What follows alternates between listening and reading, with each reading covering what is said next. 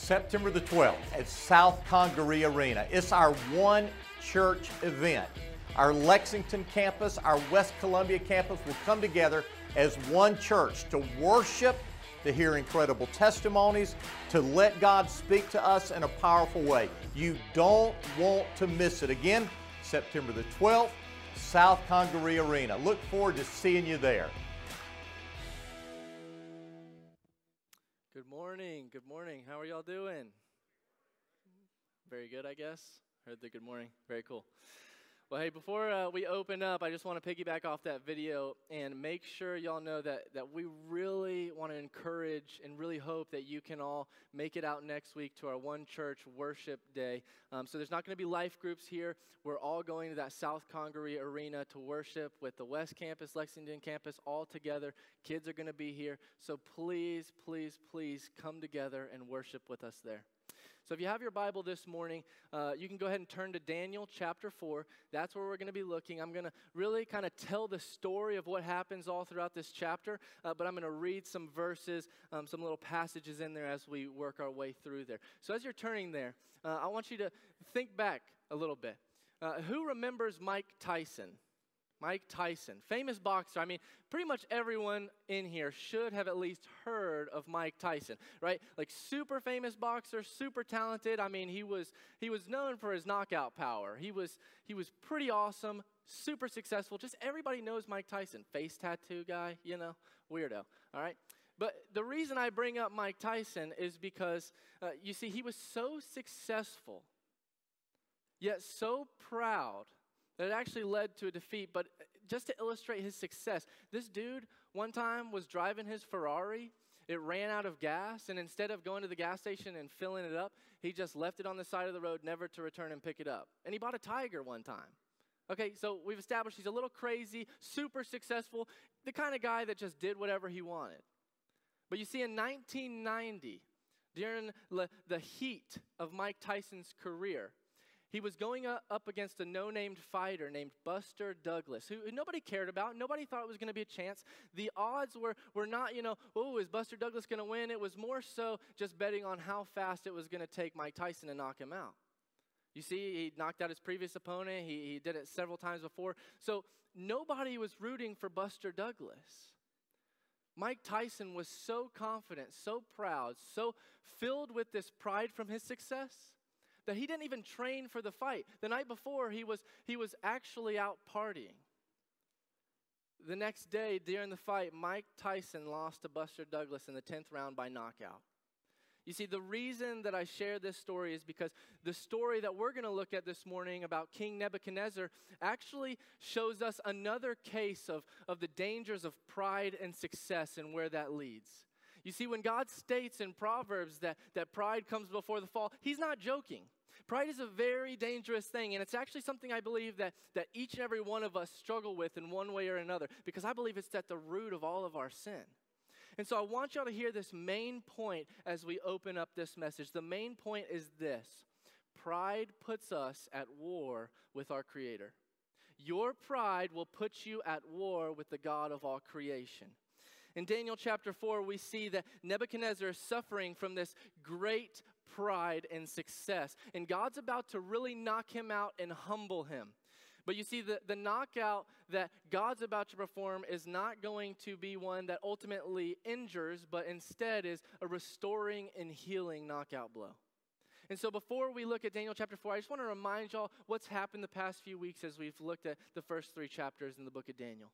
So first of all, we saw and we know that the Jewish people, God's people, have been enslaved and brought into captivity under Babylon, right? The greatest nation in the ancient world, right? God's doing this to punish them. He's doing it because they have been in constant rebellion against him, but he's working it all out according to his purposes. But in chapter 1, we see Daniel and some of his friends who have been chosen as a select group of young men to sort of be raised into this position of being sort of like a counsel for the king. And as they're part of this group, they're essentially forced to eat certain foods that God has commanded them not to eat. But instead of just doing what the king and what Babylon wants them to do, they say, no, we're going to be loyal to our God. We're going to obey God rather than you. What ends up happening as a result is they end up being stronger, wiser, and brighter, the Bible says, than all of the other king's men that he chose. So we saw that in chapter 1. In chapter 2, we see that the king has a really strange dream, and it keeps bothering him. So he really sends out and is trying to get all these wise men and these diviners, these priests, to come and interpret this dream for him. He's like really wanting to figure out what's going on with this weird dream, this giant statue made of metals. And none of them can interpret it. But Daniel, the Jewish boy, the man of God, is able to interpret this dream for the king. And after he interprets this dream for the king actually says in verse 47 of chapter 2, "Surely your God is the God of gods and the Lord of kings." Chapter 3, as we just saw last week, Shadrach, Meshach, and Abednego, they're friends of Daniel's, Jewish boys. They refuse to bow down to this giant golden statue that King Nebuchadnezzar sets up. He says, anybody who does not bow down at any trumpet or any musical instrument is going to be sentenced to death by being burnt alive. So Shadrach, Meshach, and Abednego, again, they stand up for serving God above serving idols. They're saying, King, you're not the God of all creation, and we serve him. And in doing so, the king sentences them to death. But if you recall, as they're in the fire, the king looks in and he sees a fourth man in the fire that is walking around with them. And he says it's one that looks as the Son of God. They come out because the king calls to them. He says they're walking around there, get them out of there. They come out there. There's not a hair on their head that singed. They don't smell like smoke. They're completely fine. Nebuchadnezzar, after this event, he exclaimed, "Blessed be the God of Shadrach, Meshach, and Abednego, who has sent his angel and delivered his servants who trusted in him." They defied the king's command and yielded up their bodies rather than serve and worship any god except their own God. There is no other God who is able to rescue in this way. You hear what he said? No other God can do this sort of thing. Only their God is able. This is where we get to chapter 4. The good stuff, interesting stuff. It just keeps getting more interesting. Chapter 4 opens up right after this event. So what we see, if you got your Bibles, in verse 1 through 3, Nebuchadnezzar is proclaiming something. It says, he proclaims to those of every people, nation, and language who live in all the earth, may your prosperity increase.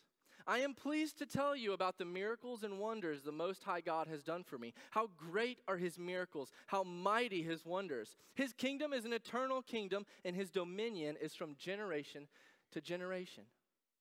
Now, when we hear and read and see Nebuchadnezzar saying these things, we've seen his response to God really protecting his servants. We think in our minds, how could you not think, okay, God's clearly winning the battle, right? He's winning the rounds. Nebuchadnezzar hasn't won any yet. But it seems like Nebuchadnezzar's coming around. It seems like this battle's about to be over.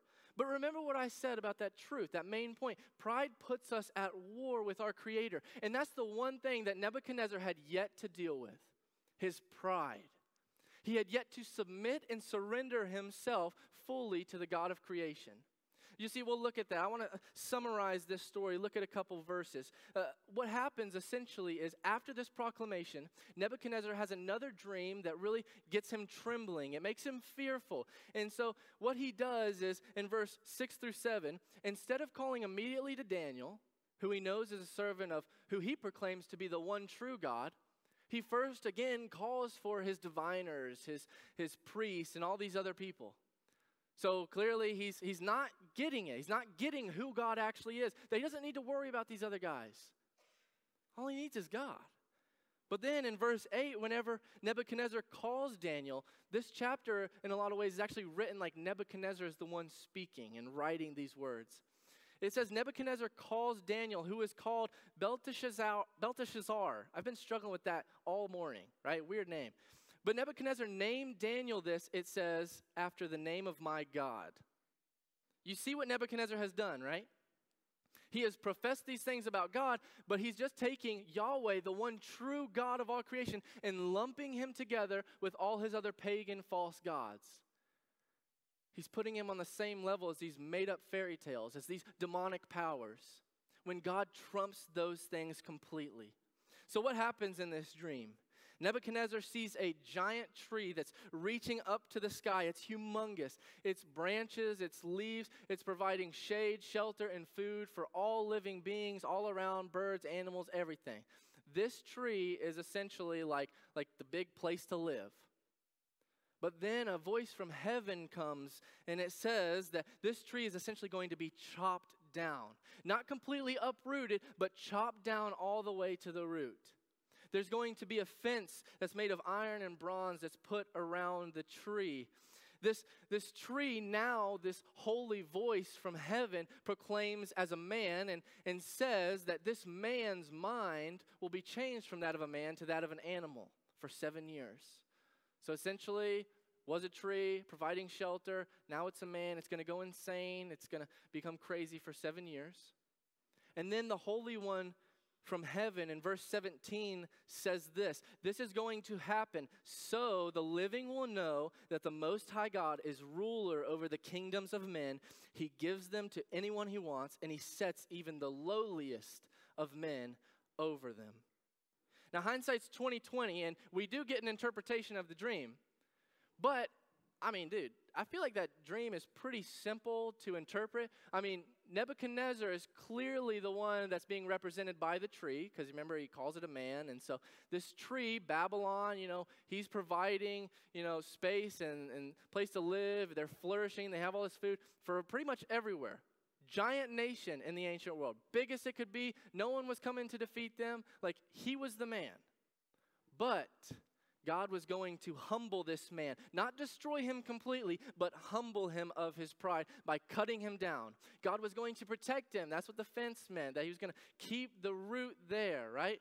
Make sure it's protected while he's going crazy. But then that also means that he's going to restore him up, give him room to grow back up. We see right after Daniel interprets this dream. In verse 27, Daniel, who was initially enslaved and has grown to become one of the king's friends, we see his attitude of compassion and love and care for the king. He pleads with the king. May this not be true of you. In verse 27, this is what he begs the king. He says, separate yourself from your sins by doing what is right, from your injustices by showing mercy to the needy. Perhaps there will be an extension of your prosperity. Essentially, Daniel's saying, dude, repent while there's still time. Turn from your sin. Do what is right before God and seek him before it's too late. God's going to humble you. All you got to do is repent. But what's crazy is that, again, Nebuchadnezzar's pride is so serious, is so deep, is so intense, that this whole time, no matter how much he's proclaimed with his mouth, no matter how much he's witnessed, it hasn't transformed his heart. He's still stuck in his pride, stuck in his sin, not pursuing the holiness of Daniel's God. And so what we see is that, this is where I want to be a little bit more applicable to us, right?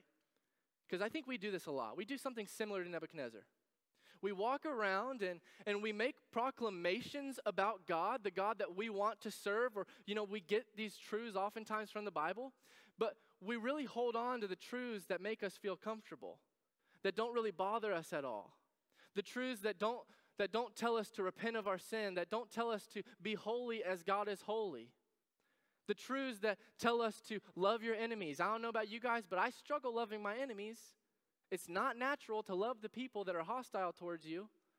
But Jesus himself, God in the flesh, commands us, love your enemies, pray for those who persecute you. So many truths about God, his judgment, the fact that God is so perfect, just, and right, that he's bringing judgment because of sin. That's an uncomfortable truth. But you see, in just taking the little truths about God that we're comfortable with and ignoring the ones we're uncomfortable with, we not only deceive ourselves and miss out on the bigness and enjoying the reality of who God actually is, we also just grow deeper into our pride and make ourselves at greater odds, at greater war with God.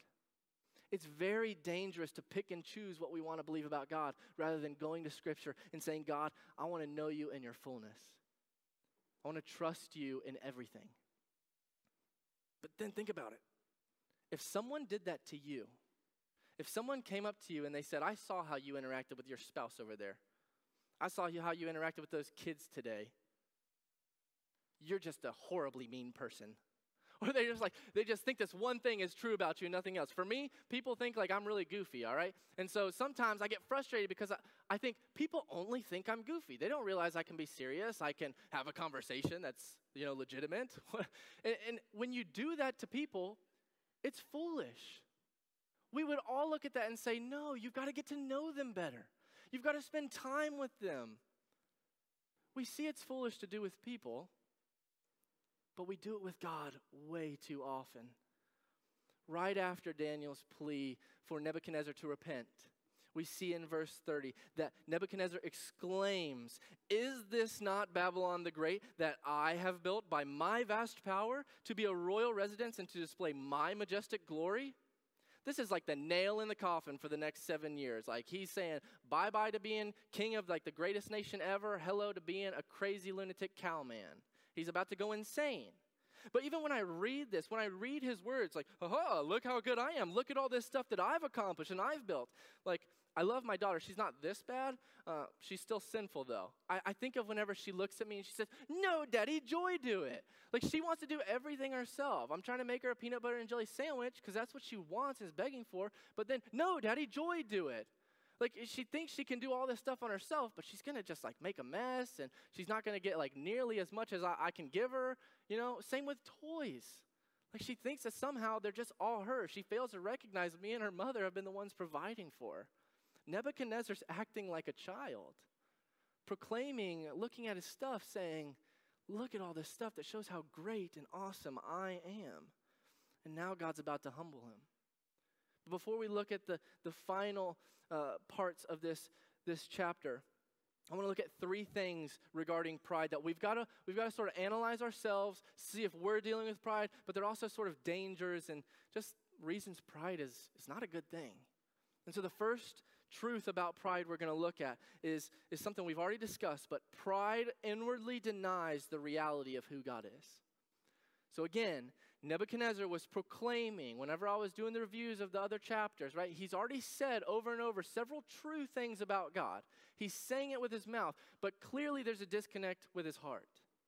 Clearly he hasn't understood the full extent of who God is. He especially hasn't understood the truth that everything he has is a gift from God.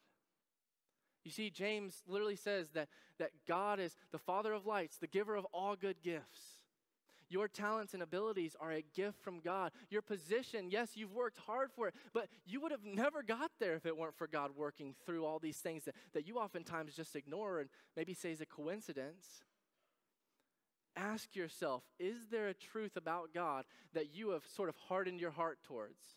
That you have sort of ignored for the sake of remaining comfortable or because it requires too much of you?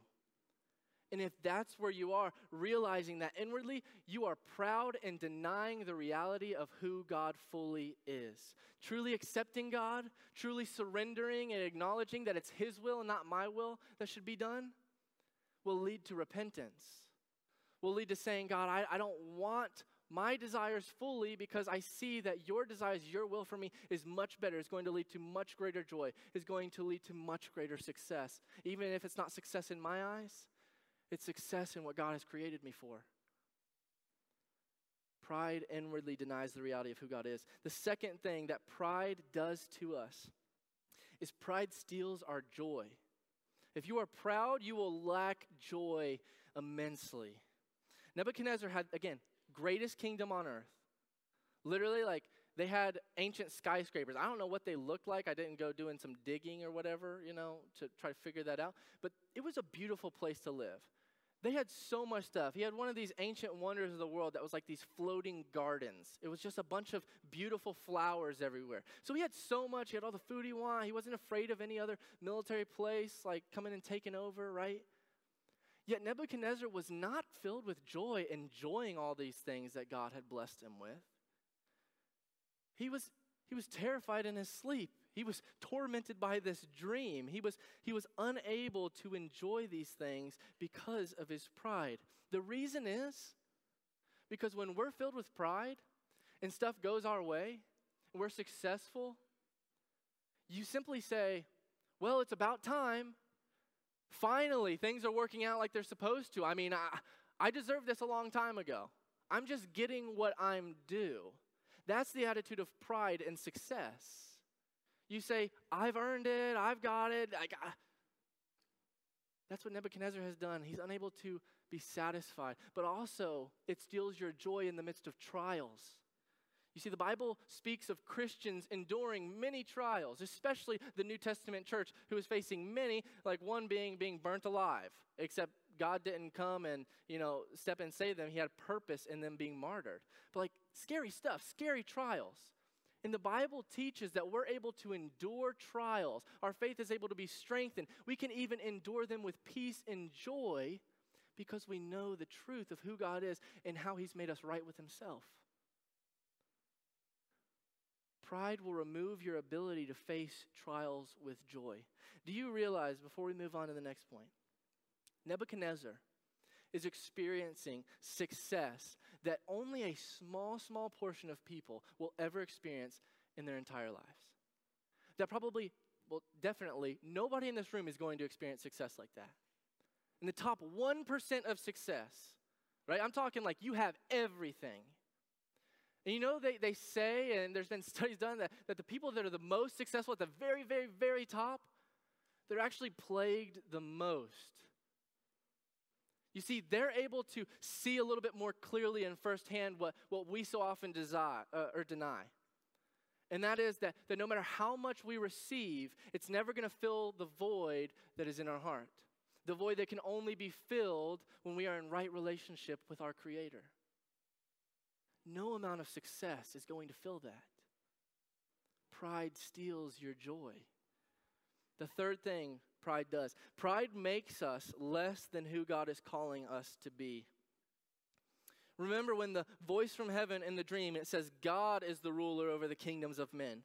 He's the one who gives these kingdoms to the lowliest of men even.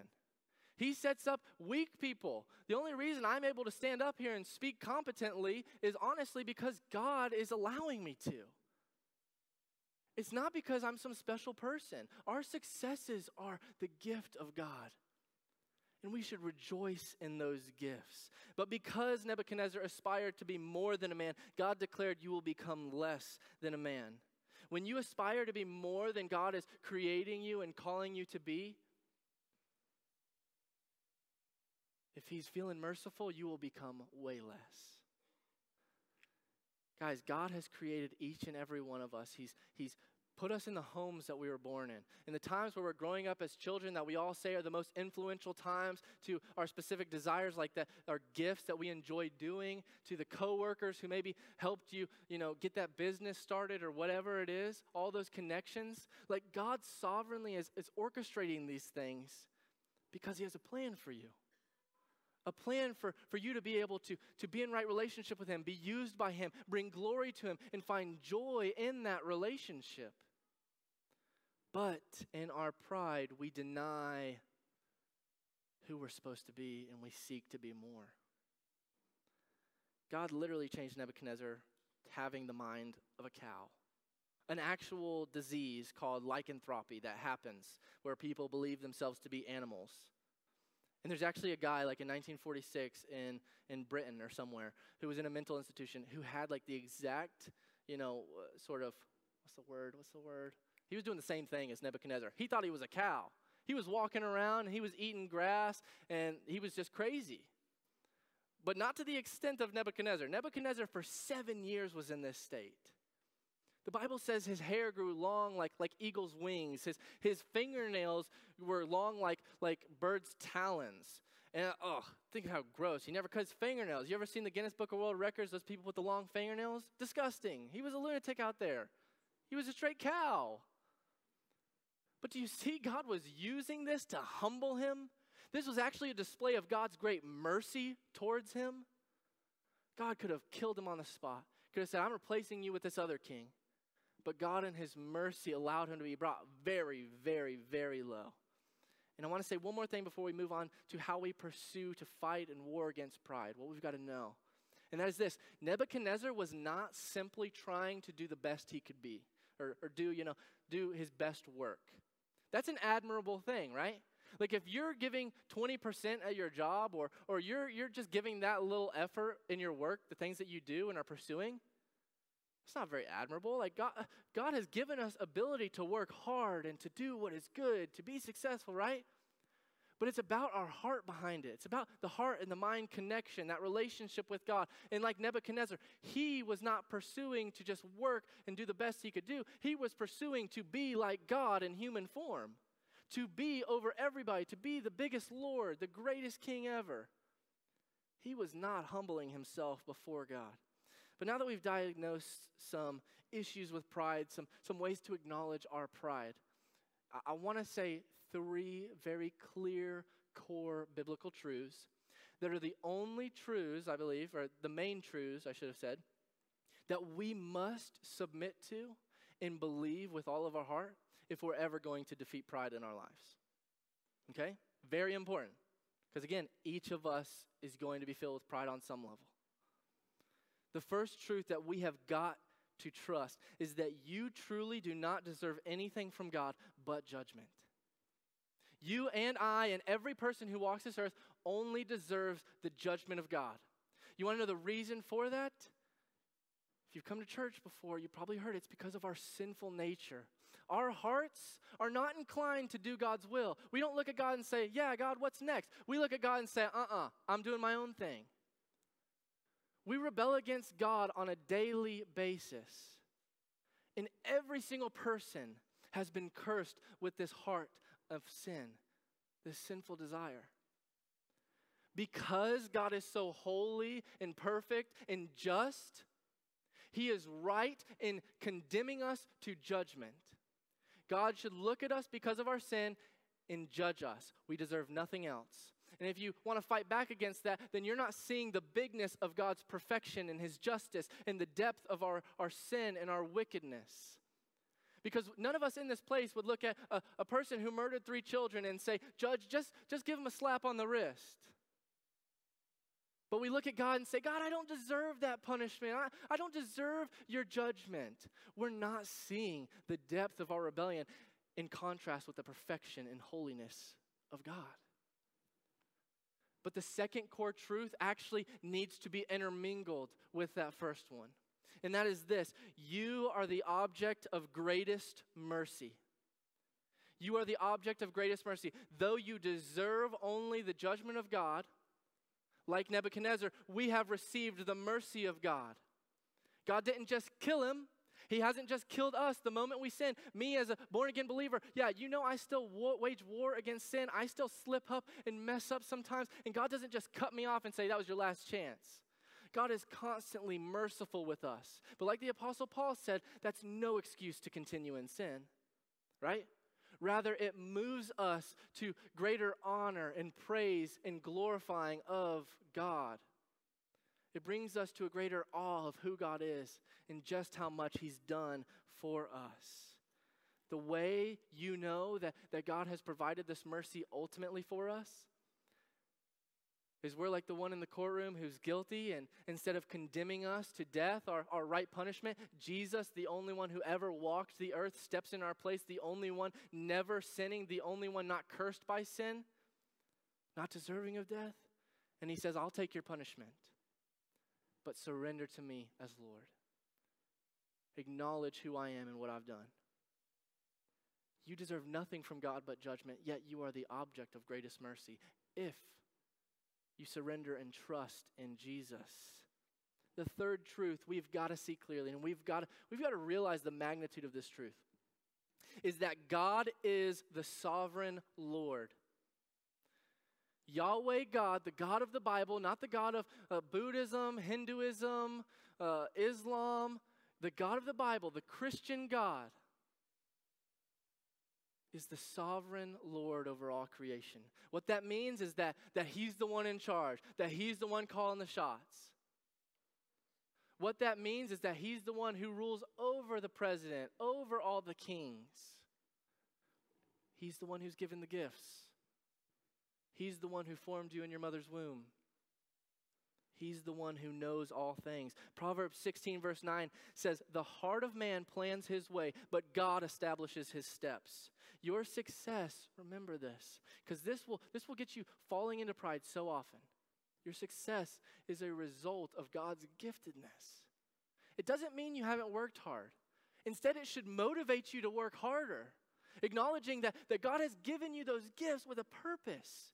He's given you those gifts to bring greater glory to him, to bring you joy in the fact that he's interacting with you. But you've got to remember that he is God and we are not. We fail when we make ourselves one with God. But when God is merciful to humble us, even if it's painful,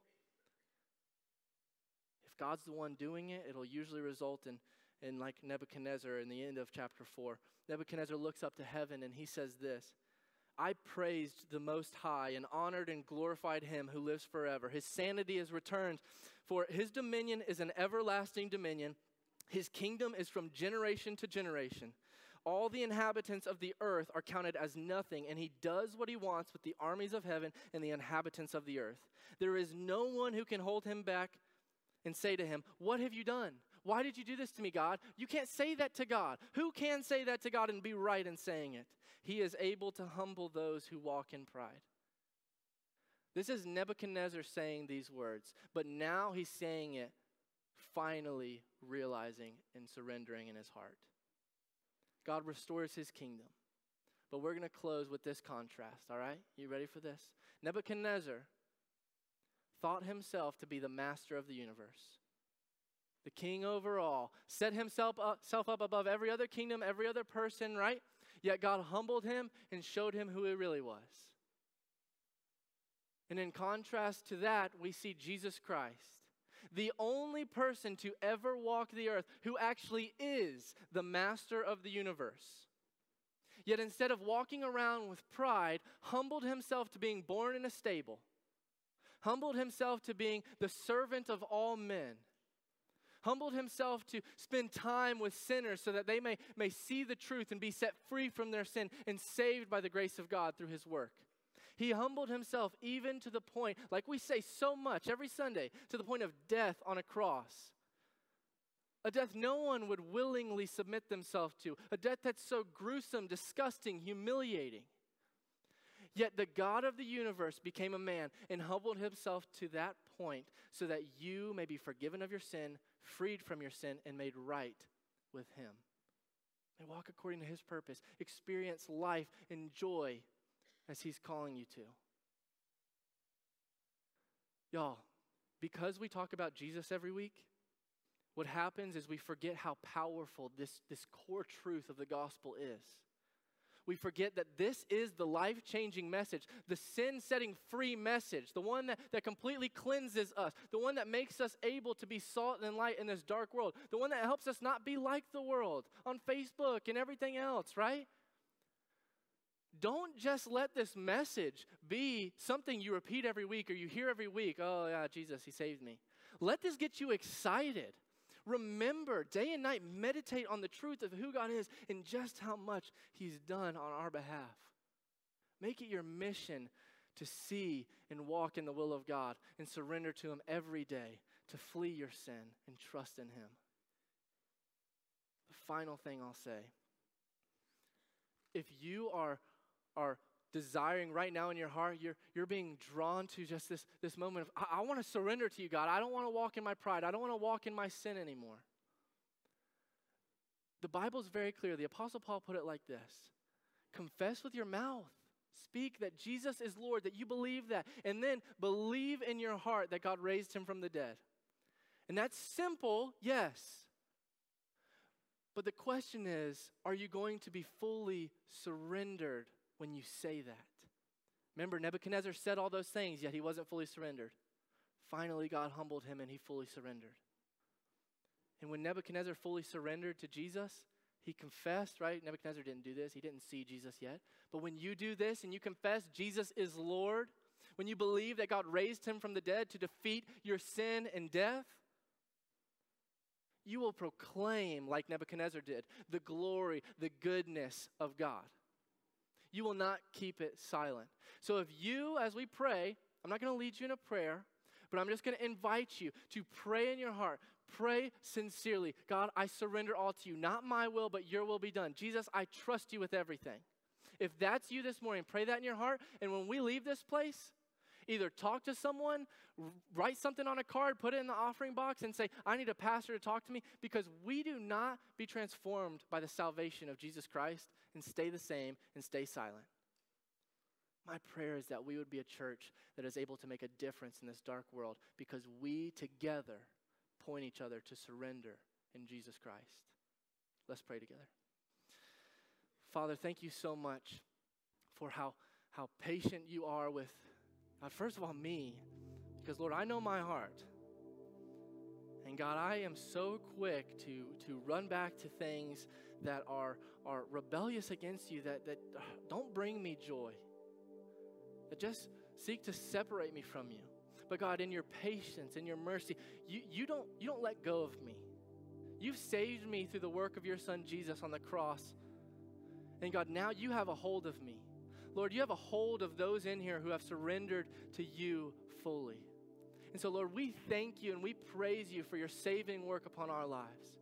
God, we ask that you grow us and mature us to be holy as you are holy. Make us more like yourself each day. Help us to not just come to church and it be a check in a box, but help us to come to church, be plugged into community where we're speaking truth to one another, where we're praising, rejoicing your work, where we are constantly being reminded of all that you are as the one sovereign God over all creation. Lord, anyone in here who is still in rebellion against you, I just beg that you would not let them leave this place without deep conviction of their sin, without drawing them to a place of repentance, turning from that sin and surrendering to your will for their lives. God, help us to make a difference, not for our glory, but for yours. God, we pray all these things, asking them as sincerely as we can in the name of Jesus.